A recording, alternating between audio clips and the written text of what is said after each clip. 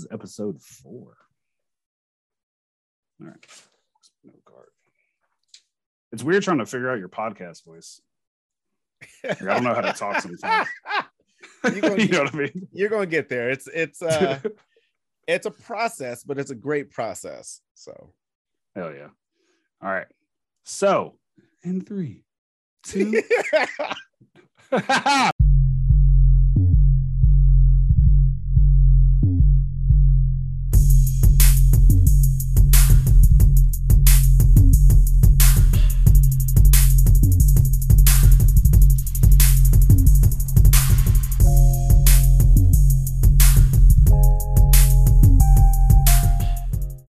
Welcome to episode 4 of the Whatever We Want It to Be podcast.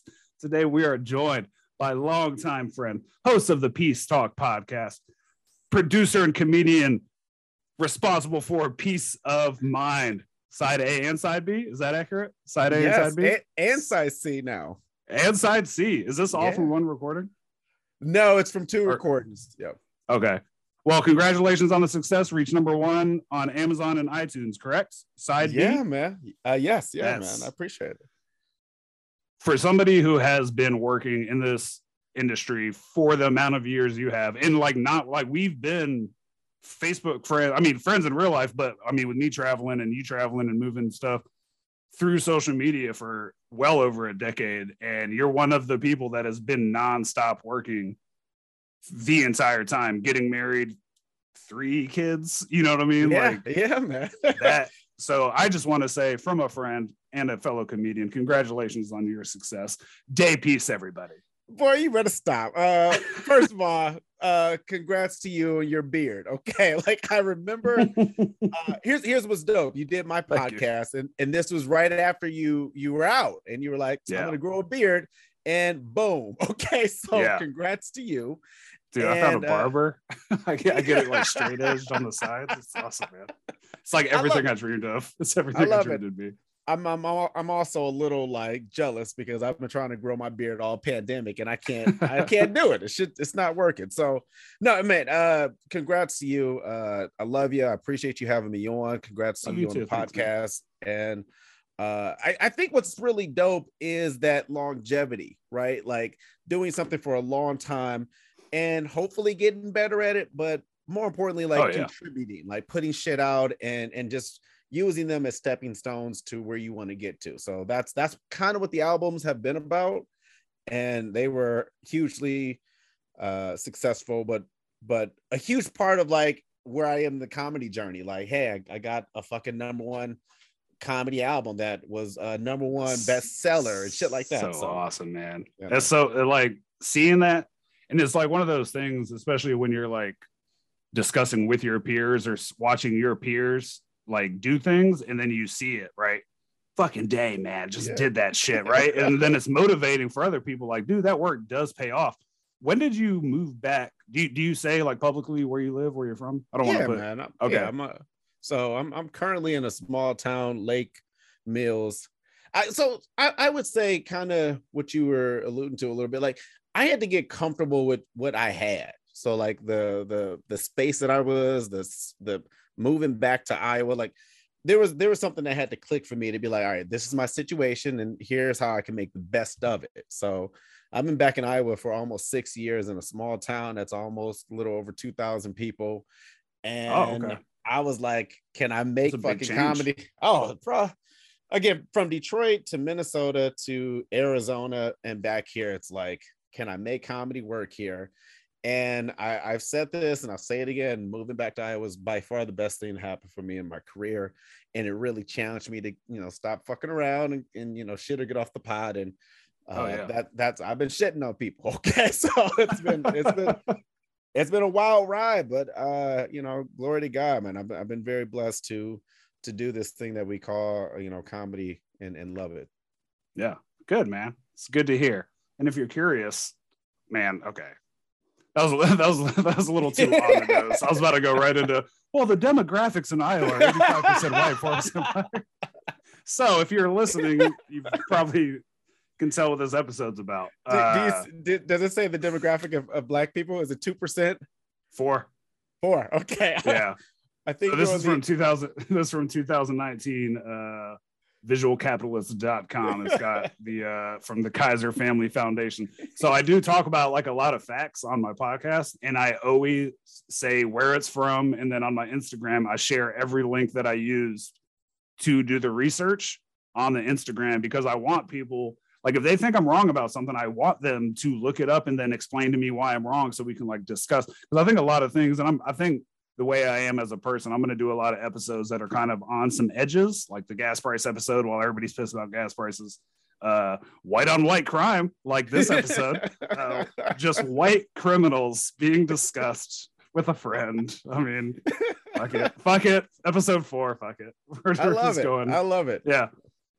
It's a great direction to go in, and more importantly, that's insanely thorough. Like, my podcast essentially is just my opinion on a bunch of shit, or just my experience, which is also beautiful, yeah, important and valid. So, especially when those opinions come from experience. Yeah. So the concept of, here's the thing about white on white crime. The concept is so hilarious to me that here's how powerful racism is. Okay, like, racism created something that did not exist and then made everybody believe it for decades, and there are people that still believe it. So the myth of black on black crime, again, I mean, as a black person, I hate it, but as a comedian, I gotta applaud the genius behind racism, because it's so smart and powerful and strategic and planned out so thoroughly. Where they're like, hey, we're gonna it's embedded. It's taught. Correct, yeah. It is constantly reminded, and hey, we're gonna have everybody believe it. We're gonna get black people to believe it. I remember growing up, I believed it. Like, I really was under that microscope of, this is a thing. This is something that we've got to do better at. But then you blow that all out of the water when you start talking about white on white crime, and the concept of any race on race crime is ridiculous. So it's a complete asinine argument to make, because there's never a point. Like, I saw one, and look, and also real quick, people are making up, they're making up phrases to call other people who try to even say anything against racism. I got called a virtue signaler. Do you know what a virtue signaler is? No, I've never heard that before. I had to look it up, because somebody was like, way to be a virtue signaler. And I was like, what is that? So a virtue signaler is somebody who, say, speaks up publicly against racism in order to just look good. So it'd be like, I'm against racism, but I'm only saying it around black people, so I look like one of the good whites. You know what I mean? Okay. This dude said some racist shit, and I was like, whoa, that's racist. And they're like, whatever, virtue signaler. And I was like, nah, bro, that's racist. Like, that is, I'm pretty objective when I look at things. That's fucking racist. I'm not trying to stand out and look good, because that's what pisses me off about that phrase, virtue signaler, is if somebody's going to go against what they think or their morals in order to have a group of people like them, it would make more sense to go the other way, considering 70% of the fucking country is white. Like, you know what I mean? It would be like that strategic. Yeah, like somebody's willing to do that. Like, it's power in numbers. Okay. So, yeah. No, power of numbers. Exactly. Like, from my experience. Sorry. From my experience with you, so I will say this: that phrase is very enlightening. And I don't know if there's other phrases that like people have used before that and probably after, but it is a thing. There are people of all race that try to, pretend and cap, like they try to pretend to be a part of the cause and the rallies, but behind closed doors, here's how they really feel.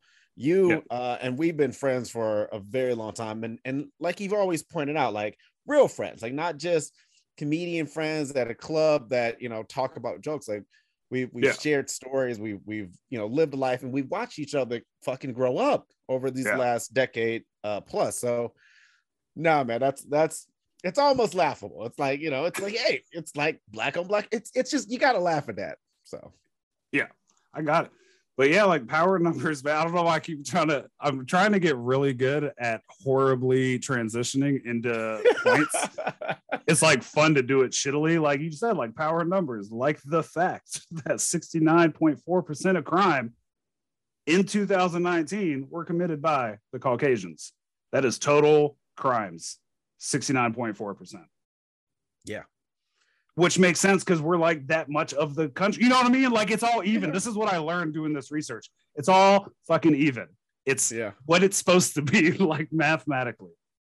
But it's crazy to me, man. Yeah, no, the again, I can only speak on, you know, my experience, but I love the fact that you have like the numbers and the statistics, and maybe I could have done a better job researching, but you know, the breakdown is very it's one of those things where we probably need to ask more questions than what we're asking, because the big argument has always been, you know, percentage, right? It's like, hey, you know, Black people are killing Black people at an alarming fast rate, which is true. Like, let's be honest, like the concept of crime, and I know I went to killing, but the concept of crime is that's perfect.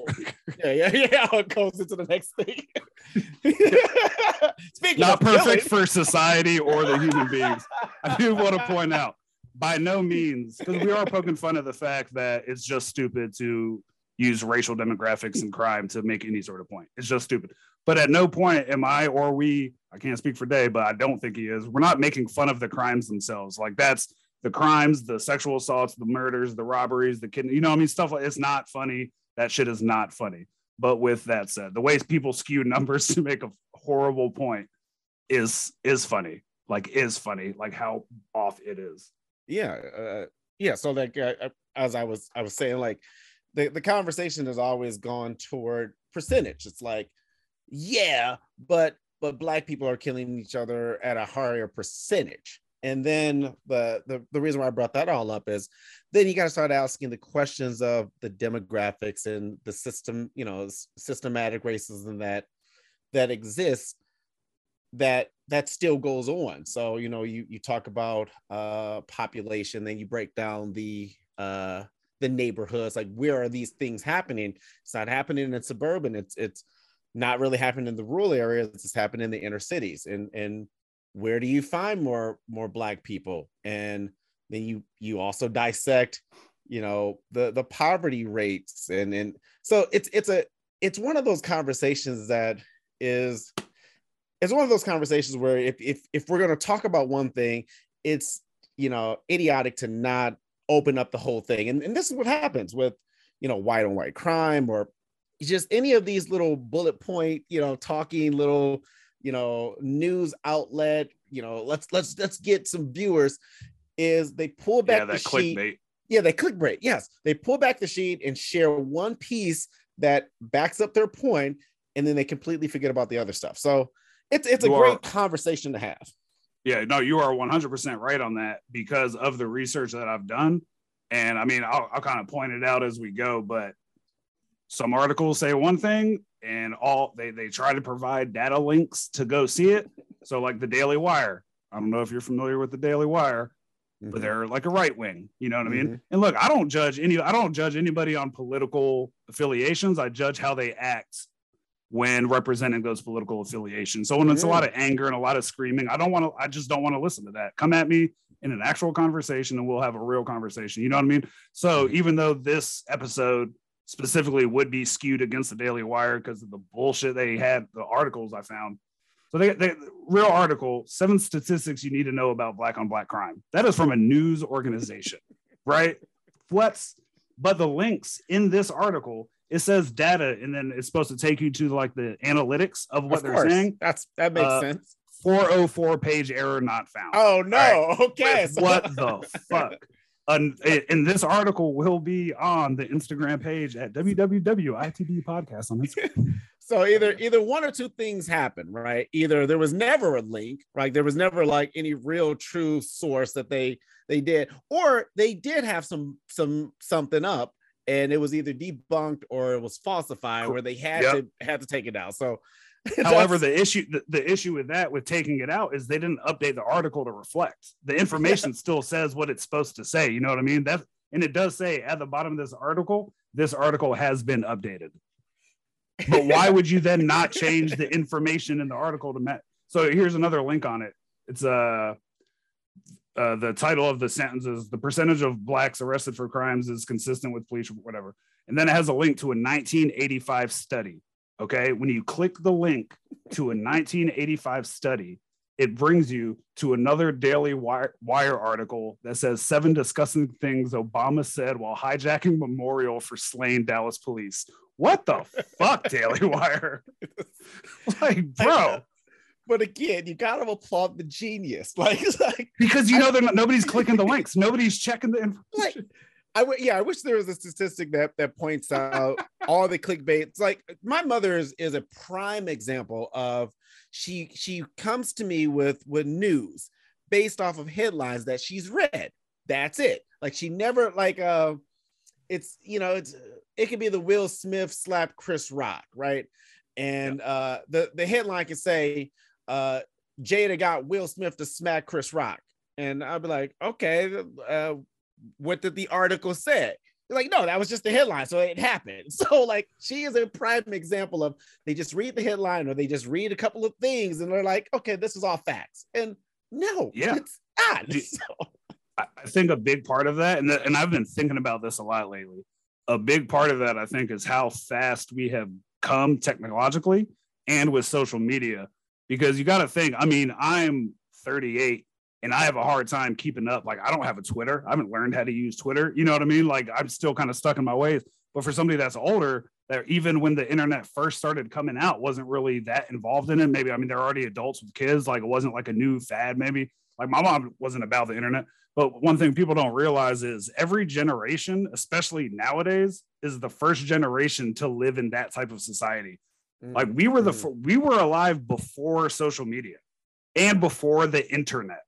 You know what I mean? So when you're not used to having all this information thrown in your face, whenever you see it, it's like, oh my God, this is real. You know what I mean? It'd be hard to decipher, especially from the like older generations that maybe get stuck reading, say, just the Daily Wire, and they don't expand what they're reading. Yeah, you just get that one opinion. You know what I mean? Like it's first of all, it's in my opinion, it's terrifying and dangerous, right? Because you take it back to school where we were taught and we learned and we celebrate Columbus Day, just for an example. Yeah. And there is so much invested in this story, this I can't say make believe, but I would dumb it down to the idea that it's not as accurate as America wants to depict, but they go through great lengths to teach it, to quote unquote research it, but to make sure this is taught. And how do you do that? You get the youth, you get it in textbooks, and you get it into schools. So as you grow up, it's hard to say, hey, person, this is not true. This is what really happened. This is who he was. He murdered, he killed, he pillaged, like genocide. Like, it's hard for you to now be like, you know what? I think you have a point. And when it comes to the internet and all of this quote unquote information, there's a lot of information out there, but there's not a lot of facts, and there's not a lot of knowledge, right? You have to now cipher through, an internet that is the concept of a textbook that have all this information that they want you to believe and want you to read and learn, but you got to now cipher, no, this is true, this really happened, that didn't. And we don't live that fast. Like, it's always quick. Yeah, I don't know if you realize this, but you actually just described the cover art that my buddy did for the podcast, for this podcast. It's me sitting in a chair with a big ass book that says the internet.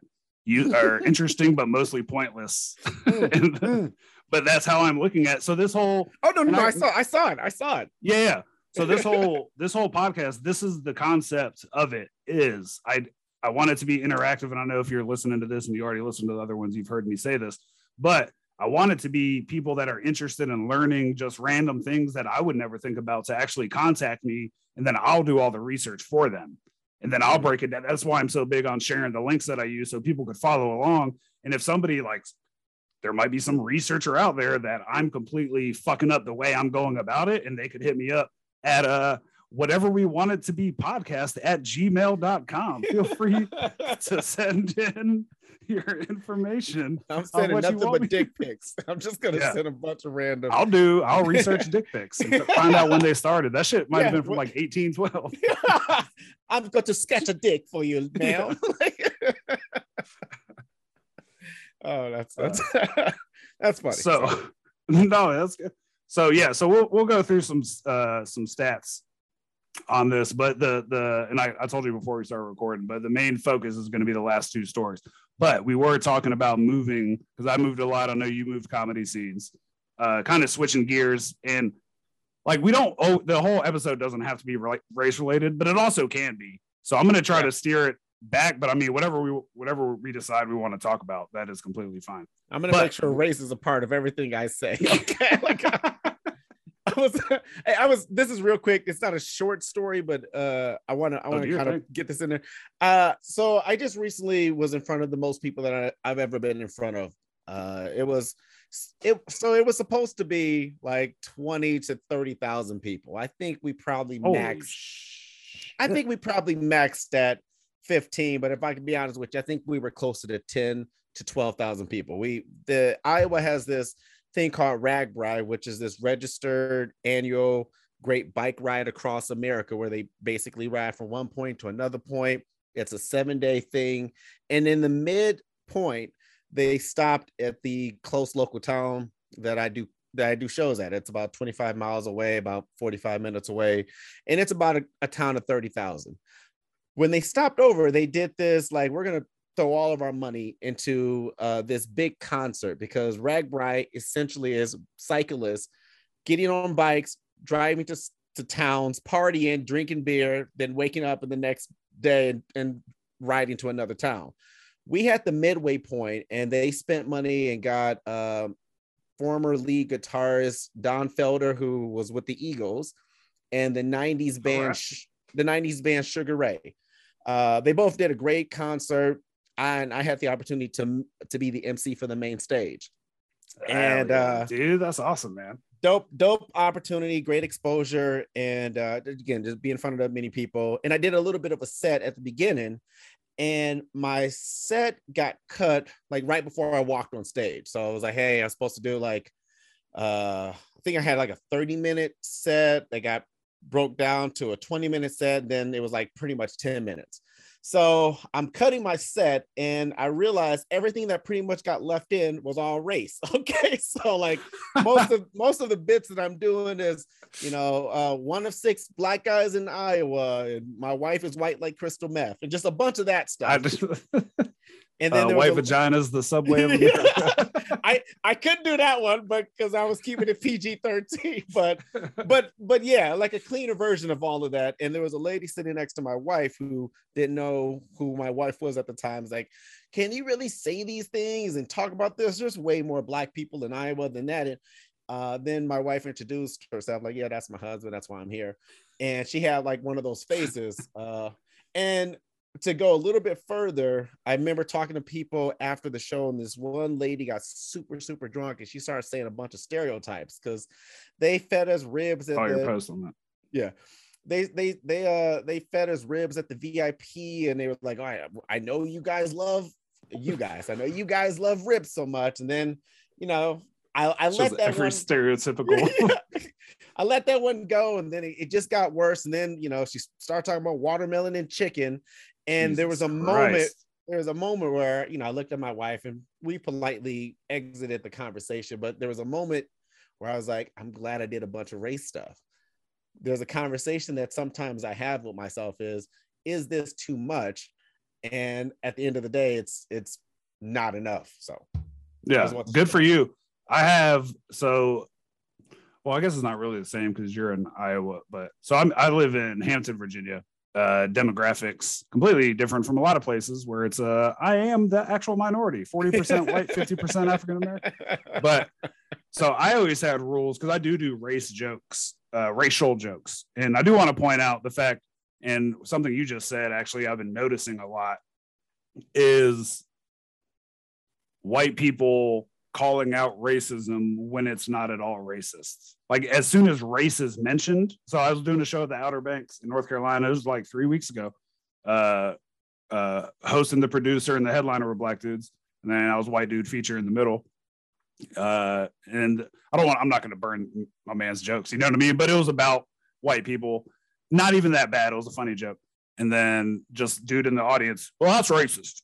And it's like, no, man, it's racial. I had a really good conversation a couple months ago in Richmond, basically a black room. I was the only white comic, only white person in the audience. One of those things that just happened. You know, it happens in Virginia. It's fine. But we're having a conversation about how many people think that way, where it's like, no, you can talk about race and it's not racist. You can make racial jokes and it's not racist. I had one of my friends who has been to multiple shows ask me, are you doing your racist jokes? And I was like, I've never written a racist joke. Like, but so I've always had a rule, and I learned this in Arizona. Is it race A, race B? Like, what level of racist is it? Yeah. I was like, damn, man, like I'm not talking about anything bad. But I learned in Arizona, I forgot who said it was a more known comedian at the time. I forgot who it was. But it was like 3 black dudes in the audience, and they were getting up to leave. It was like one of the outside shows in downtown Phoenix, like by all the art stuff. It was like fun, but it was like 3 black dudes, only 3 black dudes in the audience. They're getting up to leave, and the dude was like, "Hold on, please don't leave. Can you just let me do my race jokes? Because I can't say them if you're not here." And I was like, "Oh, so representation in the audience." And I was like, "Yeah, it makes sense that would matter to the comedian. You don't want a bunch of a room just white people saying black jokes. You know what I mean?" Mm-hmm. So I've always had the rule. It's like a 30% rule. Or at least more than one table, because I don't want everybody. I noticed this in Vegas last time I was doing shows in Vegas, because it's kind of like Arizona. It's not a shit ton of black people. Mm-hmm. Was every time I said a race joke, every white head would turn and look at the black people to see how they were reacting before they reacted. You know what I mean? It was like, so I've always had that rule of there needs to be some representation before I'll talk about it. But luckily in Hampton, Virginia, it's usually 100% black. So I don't got to worry about it. You know, that's so where I am on my comedy journey right now is having a lot of those conversations in my head and basically saying, should I say this shit right now? And again, more times than none, I'm like, I'm very glad I said it. And I think there's a responsibility as a comedian or as an artist to understand the power that we do have. And so, you know, representation obviously matters, and we talk about it, but to actually live it is another thing. So when you have that opportunity to talk about certain things that may be uncomfortable, whether it is race related or other things, I remember starting a show a couple weeks ago, and I started off with a joke, and for whatever reason, I started talking about women's reproductive rights and how disrespectful it is for white women to compare what's happening right now to The Handmaid's Tale, which is something that had been going on for a while in memes, because Native women and Black women and minority women have been living a very tragic, they have a very tragic connection to how their rights have been as far as their history in this country. In the middle of jokes, like, so, like, I remember talking about this very serious shit and like, all right, I'll get back to the dick jokes in just a second, but there's something about, I think it's super important that we do these things, especially when we have the opportunity to do it. Yeah, especially when it's real like that. So, and to that point about just talking about shit that you're questioning whether you should, in June of 2020. Right. So this is COVID still fairly new, and the Floyd protests. Right. Mm-hmm, mm-hmm. I got hired by Comedy Club in Richmond to do a show outside of a golf course. Very nice golf course, man. This neighborhood was one of the nicest neighborhoods I've ever seen. So my wife and I go, and it was maybe 30 people in the audience. It was all Black people, one white woman. And in my head, I'm like, okay, no race jokes. Now's not the time. No race jokes. Now's not the time. They don't need to hear this shit. Middle of the protest, like, they don't need to hear this shit. Fucking muscle memory kicks in, man. And oh my God, dude, I leaned right in on accident, but it came out, and I kind of paused, and the biggest dude there was like crying, laughing. Nobody else was laughing except him. And I was like, I was like, well, here we go. Like into the mic. And I've never done this before or since. And I said, I am going to talk about race, but I need y'all to know it comes from a place of love. You know what I mean? And then I did my race jokes, and everybody, when that shit was over, was dapping me up like, oh my, and I was like, whew, like that shit was scary, man. You know, kudos to you. I remember you telling me that story, and I think that's a dope Damn, thing. I did say that to you on your podcast, episode number 72 of the Peace Talk podcast.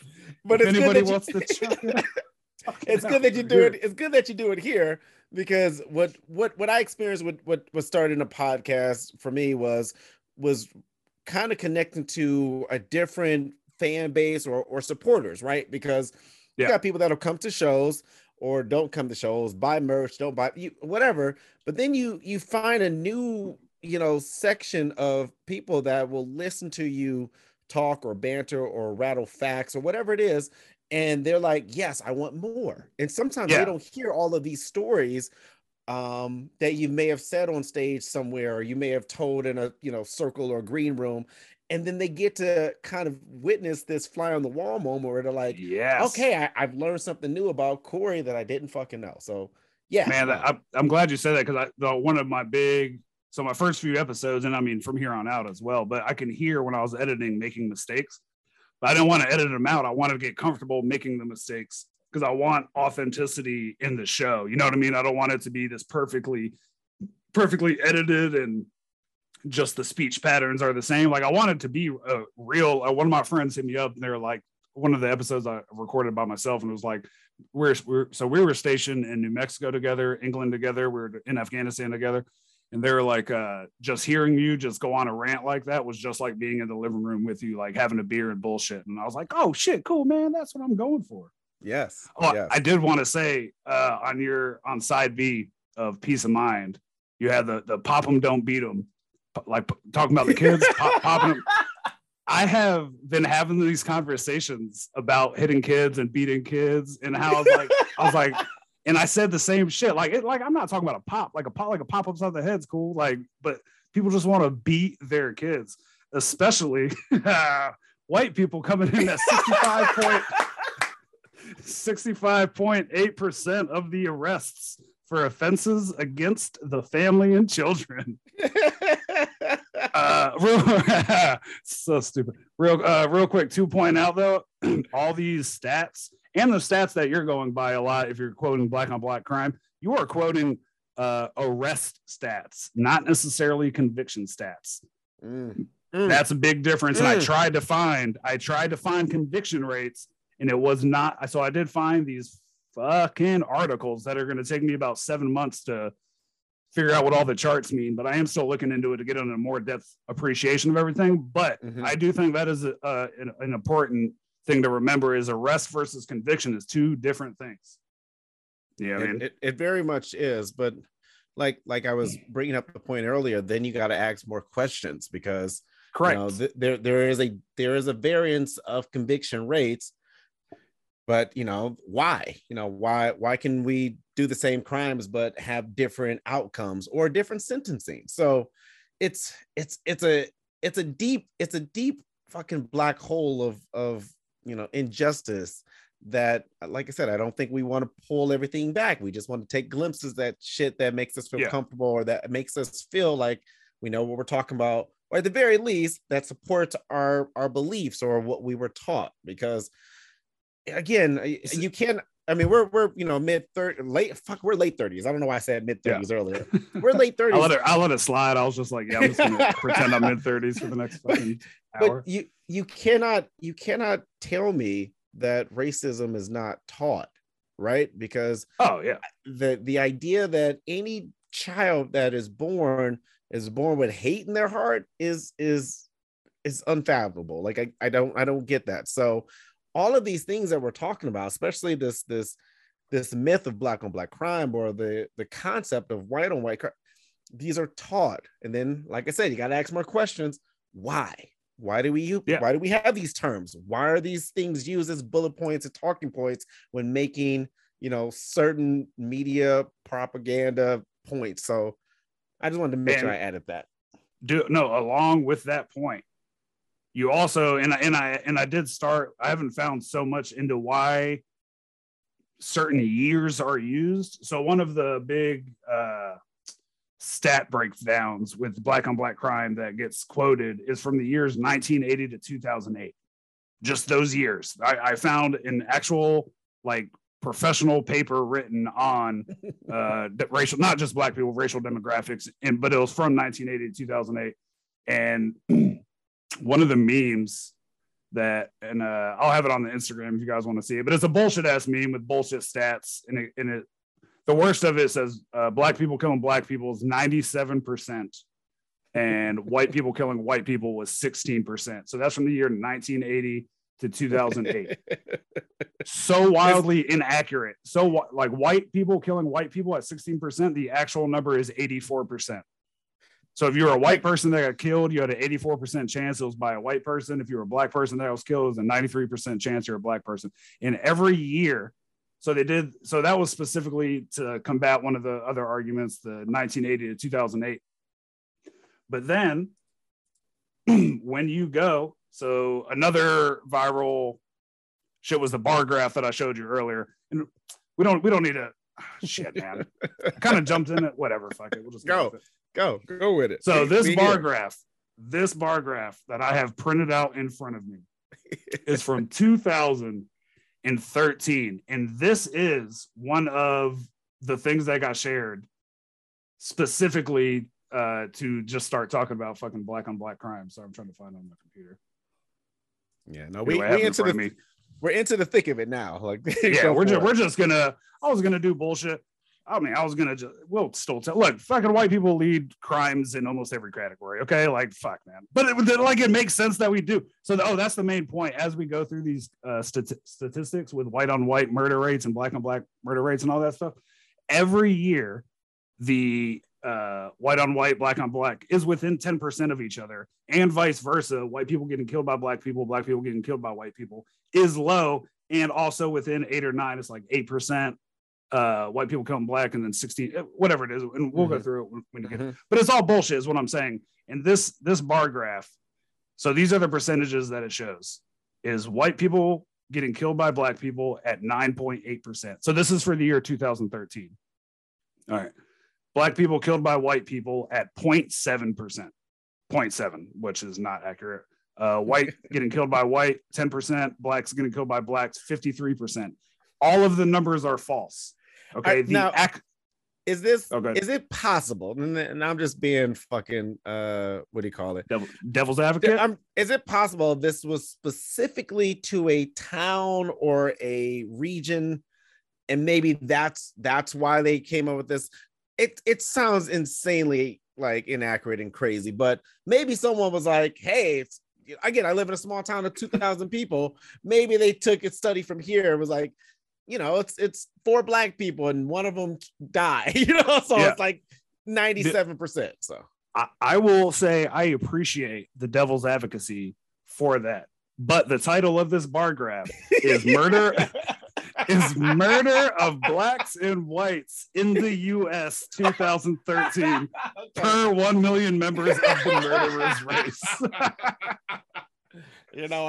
I'm sure there's some valid question. It's a valid question. So, and the source, they have the source. And this is, again, when you got to start looking at the sources of the information. So this is from a Facebook post from fucking somebody, I don't know, but they referenced the 2013 FBI crime report statistics. Okay, guess what that means? We can also access the FBI crime report statistics in the year 2013. So these are the correct numbers, and I'll explain how the fake numbers got, because I found the article that explains what the bullshit people did on how they got it wrong. Okay, so the graph that was shared. The first table I said. So this is not the same as the bar graph, but more bullshit. White people killing blacks 2%, police killing whites 3%. It goes on. Same here. Whites killing whites 16%, blacks killing white 81%. It's all bullshit either way. So this one is it's not the same as the bar graph, but it's still skewed numbers. This one doesn't even say what year it's from, where the information came from. It says nothing. But this bullshit ass post got shared 772 times. Like that much bullshit is just, I will say though, it comes from a Facebook page. I support law enforcement officers from 2020, September 28th. The first few comments I read, they're shitting on the person that posted this. Like this complete bullshit. Everybody knows this isn't real. So good for them. Good for them on that. But this bar graph that got shared, white people getting killed by black people says 9.8%. It's actually 13%. So it is a little higher because their numbers are off. However, black people getting killed by white people, it says 0.7%. That's not even a point, all right, sir. It is 7.5%. 7.5. They just moved the decimal. Yeah. So white people getting killed by white people, this says 10%. That is inaccurate. It is 83%. 83. And God damn it, we're going over the math because I had to learn how to do some fucking math today. And then black people getting killed by black people, 90%. So again, the white people and the black people, intra-racial is what all the articles are saying. It is a lot of crime is because, like you were saying earlier, it happens in the communities in which there's a lot of that one race. So obviously, whoever has the most of that race is going to be the number of most criminals. So what the original people that did this bar graph did, and this is according to USA Today. Now, I know what people are thinking, okay? USA Today leans a little bit left. And you know what? You're absolutely right. They do. I looked it up on allsides.com. They do lean a little bit left. But that doesn't matter because they have the links to the information that they're stating, which then you can fucking look and figure it out, okay? And I will say that was for, I'm fucking up the flow already, but so the USA Today is for the chart, not the bar graph. The bar graph is on Reuters.com, which I also checked on all sides, and they are dead ass center. Okay. So they're not bullshitting you with statistics. All right. So with the USA Today, Jesus Christ article, they, hold on. Might have a little blank spot here. Just fucking edit it out. That's right now. I'll do some jokes in between. You let me know. Hey, can I say I think it's dope that you listen to the album. Like when you talk about the bits, I'm like that. I appreciate that. Yeah, man. I've refreshed myself today, to be honest. But you're good. No, I listened and I bought it. And I paid for it. I wasn't like, hey, friend, what's up with the hookup? Because that's not what you do, people. You buy your friends' fucking material and goddamn work. No, I very much appreciate it. That's the only way the album makes it to number one is from the pre-order sales. So like when you're trying to support, when you're trying to support an artist or anything like that, doing those things that require us to dig in our wallets is one of the better ways to go about it. But like you were saying, like you said, one of the titles, I did one of the, I was on somebody's podcast and they were just rattling off the titles of the tracks. And so I was like, you didn't really listen to it. That's fine. It's not a big deal. But when you talk about Popping the Baby, I'm like, you got to go into that track to hear that. I wrote, when I heard it today, I wrote down Pop 'em, Don't Beat 'em because I specifically said that. And I appreciate you filling that time while I found this. So the bar graph, how they got it so incorrect. Okay, so Reuters hired two statisticians to do this, Dr. Nuzzo and Dr. Mensch from the American Statistical Association, to ask them, like, how are these numbers so off? So Reuters themselves said that working backwards to reconstruct how they got the numbers so wrong, they found the creator of the bar graph assumed that the white population of the U.S. was about 245 million in 2013, and the black population was about 42 million. All right. So then the creator took all the raw data from the charts that we looked at and either divided it by 245 for the white people or divided it by 42 for the black people, which you cannot fucking do when you're doing statistics. One of the doctors even says the thing first and foremost that jumps out is that the different columns are being standardized in different ways on the same chart. Right. So when you have a chart, it has to be all of the information for all of the things. You can't do different math and then say this is accurate. Right. So that is why if you share this bar graph, hey, I want to tell y'all something real quick. Okay. if you, hey, we all went a little far. All right. We all got a little crazy from 2016 to 2022. It's cool to just take a step back, man. Like, it's cool. not shitting on you. Cause look, it's scary, man. I know the news is good at scaring people, but it's time to stop with the false shit and the lies. Like, it's just like nobody would ever look at that and be like, oh yeah, I'm sure white people only did 0.7% of the murders. You know what I mean? No, in fact, every year white people are the largest murderers on the goddamn planet. So, okay, I don't want to say planet, in the US. In the US. I take it seriously to not say anything incorrectly. So if I say so, even jokingly, I'll fucking let me know before somebody tries to get pissed. I'm surprised white people don't have like, they didn't become rappers, because y'all got a lot of bodies. Okay, I got a lot of gangster rappers. Yeah, y'all. My dad was my lawyer, so I got off. White people would probably make way better rappers, like, because it'd be very accurate. Like, over the years, I've thought about it. of trying, not in a serious way, but I love rap music and the hip hop culture. Like, yes.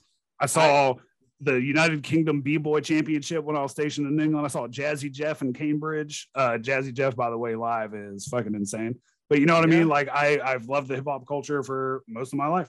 I must mention, for those who probably don't know this, in the early, going back a couple years ago when we were both in Arizona, right before you left, there was a show that got kicked off. This very fun show, which was the roast battles. Oh, the snap battles. The snap battles, yeah. Snap battles. Concept of the roast battles, where you have two comics that go at it, each other, and you say snaps and roasts, and it's the concept of your mama jokes, but more personal and clever. And you were the first person to rap your snap battle. Holy shit! And because of that, in your honor, I was the second person and last to do the same. Oh, bro. I forgot against Sierra. I love Sierra. Yeah. I forgot about that. She had, she told me, I think I talked about it on yours already. Did we talk about the snap battle? No, we didn't. Okay. You brought it. We were talking about rap. And so that memory. Yeah, I did. I couldn't comprehend, because like roast battles like weren't really on TV back then. Like how they were. I mean, they had roasts, but they didn't have like Jeff Ross's roast battles, right? Right. So you only understand the concept of what's in your head. And I have spent years, literally, like, I watch rap battles. I don't so much anymore because nobody will ever watch it with me. But I've gone through 2 marriages of asking my spouse to watch goddamn rap battles with me. It's usually when I drink vodka around 2 a.m. when they're tired. But so when we did that, the concept of saying the insults didn't make. I mean, shit, I was a roast battle champion of the Virginia Beach Funny Bone a couple of years ago. I mean, I figured it out. And my guest, dude, my guest tomorrow that's coming to record is the only person who I have not beat in the roast battles in Virginia. He's beat me twice. He beat me twice, man. He's a current champion, but me and him were in the finals last time, and it was very good. Oh, that's awesome. Yeah, no, do you do roast battles out there? No, is that a thing in Iowa? It's not, but I do love a great like birthday roast, or where you get together. I did a birthday roast for myself this year, and my mother participated, and my mother had never been on stage. Oh, it's in the bit, but I heard it, but please talk about it. Yeah, I would love to. Yeah, she goes in on me for like a good 5 minutes, and it's hysterical, and I put it on YouTube, and like it's like one of those things where like I love that. Roast battles are too fast for me. Like I feel like it's like a sparring where I just want to say one thing great, and that's what happened. Like you did the battle. I'm like, I'm gonna rap too, because in my mind, and maybe you had the same idea, it was a drop the mic thing. It was like, I'm gonna say some dope ass shit, drop the mic. How can you follow me? And I was going against Jamie Kamier, who had all jokes and just destroyed me. It was so like, it was a first round knockout. Okay. Like it was just one of those moments I wanted to bring up because we were talking about rap. So I remember Sierra told me, I said this on my buddy's podcast. That's why I was in my head. So I do have a lot of tattoos, and a lot of my tattoos are words. And it was the casket closer, I think. She said, She said, all of your tattoos are words somebody else wrote. Your whole body is basically a Nicki Minaj album. Oh, man. Yeah, man. Those so fun. As a comedian, and this is a serious question because I wrote it down because I wanted to ask you. Can you think of a moment or series of moments that led to the largest growth for you as a comedian? Oh, feel free to think about that. Well, I let you all know that white people are responsible for 81.5% of the DUIs in America. And that is from the goddamn FBI, what you guys keep wanting to fucking talk about as well. Sorry for cussing so much. I fumbled through my papers and it made me cuss in real life. 81.5% of the DUIs, guys. We have Ubers. This is from 2019. That's the 2019 statistics. Use Ubers while Dave thinks about huge growth moments as a comedian. Yeah, no, I there's a couple, but two specifically that stand out the most is when I had my first child, because that was probably the first turn, you know, like we call it turn of the corner.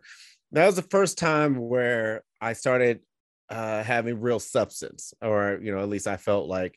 Up until that point, I was just saying a bunch of funny things on stage. And then I had a child, and it was something about, you know, the responsibility of a father that was very new to me, and legacy. And, you know, I want to be a better man for him, shit like that. So I started incorporating him into my my bits. And I think that was for me when I was like, okay, now I can start making what I'm talking about a little bit more relatable than what it was. The second was more recent, and you already brought it up, was when George Floyd was murdered. And there was something that happened to me when I moved out here in 2016. I was very depressed. And so I was like, how can I make comedy work?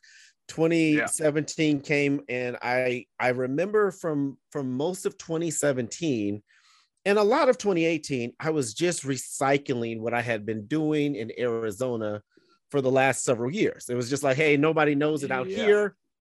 Let me do it out here. And then 2019, you know, I started writing more and things started to pick up. 2020 happened. I recorded my first album, and then the world shut down.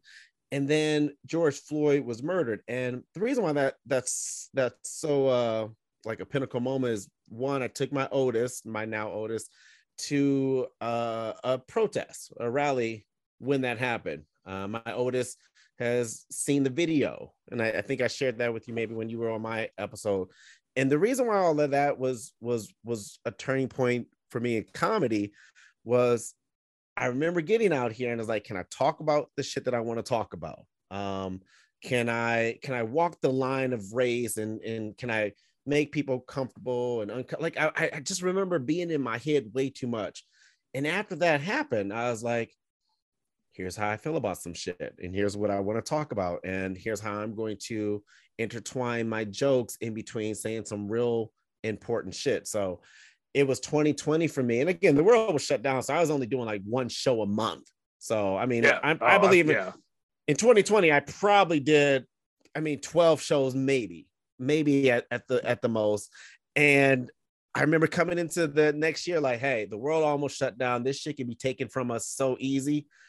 Go at it and go hard. And that led me into this year where it's just been nonstop. So I credit my first child and just having children and having like relatable, more, you know, material, but also realizing like things happen, and maybe I'm the comic that want to talk about things that, you know, make people uncomfortable in a rural area like Iowa, but have the integrity and confidence to do so. So yeah, no, that's a very good answer. I like that. Those are two big growth moments. But having kids, so I had kids young, so I don't really know. I mean, I had a kid at 18 and my second at 19. So I never really had experience as an adult without being a parent, but I was definitely I didn't mature like their mother, my ex-wife, did. She matured quickly and took the role on as a parent. I didn't really much, but as I got older and I appreciated things more, yeah, they definitely changed. And I'm the type, and I mean, you as well. I talk about family on stage. I talk about my kids. I talk about stepkids, stuff like that. Yeah. But what you're a little more on what you were saying about like being the comedian in the rural, mostly white area, talking about this stuff is actually kind of similar to when I do shows here and I'm talking about race from like a white dude's perspective, but it's like a perspective of somebody who, and not that I feel like I understand it a lot more, or not understand. It's weird to say. Like I grew up with Black people, and I guess we're going here. I didn't really plan on it. With my initials being, and I'm guaranteeing I can. It's still my mom's favorite joke. Like when you're like a comedian's spouse or mom or dad, and you go to certain shows and you see other comedians, then comedians start to have like, hey, that's that guy with that one joke, or that's that girl that does that one bit. And your initials is a funny bit, and you pull it off so well. But my mother loves that joke. Yeah. So if you don't know, and I'm guaranteeing to never win another roast battle with this. Don't tell. Keep it a secret. Okay. All right. Fuck it. I'm just look at my name for a little bit. You'll figure it out. But no, I actually was doing a show in Richmond a few months ago, and it was like all the Black comics. I was the only white comic. So when I went up there, I knew it was going to be an all Black room because they told me before I got there, and I was like, yeah, it's cool. So I was like, I think I'm just going to go do every race joke I've ever written, just because it was in my head. I did. It's like 20 minutes of just race jokes to just Black folk. So when I got done, the dude, when I got off stage, he was like, man, he's like, Corey, I hope your middle name's not like Kevin or something like that. And I was like, huh? I was like, it's not Kevin, but it is what you don't want it to be right now. And they were so cool. They were so cool. They were like asking me questions. They were like, this is so interesting to me. You know what I mean? But I've had, because of those initials, my entire life, I've had nonstop racial discussions with Black people about my initials. And let me point out that not a single Black person has ever been mad at me or angrily questioned my initials, mostly because they kind of already knew me before they found out. But it was never like an angry thing. White women, on the other hand, have gotten angry at me a few times, and I do not know why. I've been called disgusting, and I was told that my parents are disgusting, sick bastards one time, which is kind of true. Wow. Yeah, but it's like fucked up right off the bat. Sometimes white women can be the worst. Sometimes. I want to say something that you were saying. I think you've worked with him, Michael Malone, from the Comedy Spot. That doesn't sound familiar at all. Okay, so Michael Malone. I remember the Comedy Spot. I don't remember Michael Malone. He was my first favorite headliner that I'd ever worked with, and he's probably maybe a year or two older than us, and he's one of those guys I like to watch because he's doing some fantastic things, and he's at a level that I love to be at. And he just recorded a comedy special in front of 18 people, and he had this post about, don't be afraid to do your art. You don't need to sell out a theater to put out your work. And that really resonated to me. And then he was on a podcast with Brad Garrett. Is that the guy from Everybody Loves Raymond? Yeah. He has a comedy club in Vegas as well. Brad Garrett's comedy club, I believe. I don't know if Mike was on his podcast or he was on his, but they were talking about comedy, and they was talking about him being in a new place of it's something that happens with comedians, especially when you've been doing it for a long time, where it's not just about the laughter. When you're an early comedian, you just want to make people laugh and you just want to be funny. And he was talking about he wants to do more than just make people laugh, and that sometimes almost at the expense of it, I want to connect to the audience. And it just feels like what you were just telling me was a great example of just what you're saying is very much connecting to the audience. And that's a powerful thing. Yeah. A good example, like one of the best examples that for me as a white comedian that does do race, and I don't want it to sound like all my jokes are race related. They're not. It's like, if I'm doing 30 minutes, depending on the crowd, it might be 4 minutes, 5 minutes. You know what I mean? I just don't think I'm just sitting at home writing fucking race jokes. But if you need that whole 30, you got it. Yeah, but I got 30 if I need it. I might have a special. But I am actually lucky to be in Virginia because we have such great mixed audiences. Like Virginia is a really great melting pot, especially with white and black. But I mean, we got a lot of Asian people here too. Big military community, so it's good to have. Oh, okay. I think that diversity, the demographics of just a lot of society, because if you're like, I've written 1 or 2 jokes about Asian people, you know what I mean? But I don't say them unless Asians are. I did used to say it in Korea a lot, and it didn't always go very well. But this is last year. I was doing a show. It's a Sunday brunch show at the beach in Virginia Beach. It's an awesome show ran by Isaac Fields. Shout out Isaac Fields for producing awesome shows. But I was talking about it, and I got done, and it was like 2 older black dudes and like 2 older black ladies, and he called me over, and he just shook my hand. He was like, I need to tell you that for you as a white comedian saying those jokes, I felt what you were saying, and I appreciate that. And I was like, oh my God, thank God. That is so much better than you being angry at me, sir. Yes. No, there's a magic to what we do when we can connect our words and our experiences to the crowd. And, it's one of those things, you just never know what somebody is going through or been through. And obviously it's a responsibility to make people laugh. But like Michael said, and I just truly believe if you can connect, then you're winning. And that's why I love the second album of mine so much, because it's so crazy and sporadic and all over the place. And if you didn't catch it, it's a combination of the first show that I did and the late show, and I just mashed them together as one album. But there are some beautiful moments that I say, and some were planned, but some weren't, that I think were really important and needed to be said. And I hope some of those, tracks really connect to people with what I was saying. So. I respect that, and I love that. And I will say, I don't use this word, but I am looking for a horrible segue. I think your album was fire, man. And speaking of fire, white people are responsible for 70.8% of the arson in the country. Jesus, black people, you gotta step our game up, okay? Yeah, man. Stop smoking Newports and burn a doghouse. I don't know. Don't do that. Oh my God. I love how versatile your last name is with Peace Talk Radio or Peace Talk Podcast. Peace of Mind. The only thing I ever had. My Xbox name used to be Cling to My Dick, and that was it. And it got reported. All right. That's the end. Yeah, we're wrapping up. Follow him. Follow me on Twitter at Corey Kling. Y'all have a good night. Thank you, Dave. We love you. I love you. I appreciate your time, sir. Be safe. You too, man.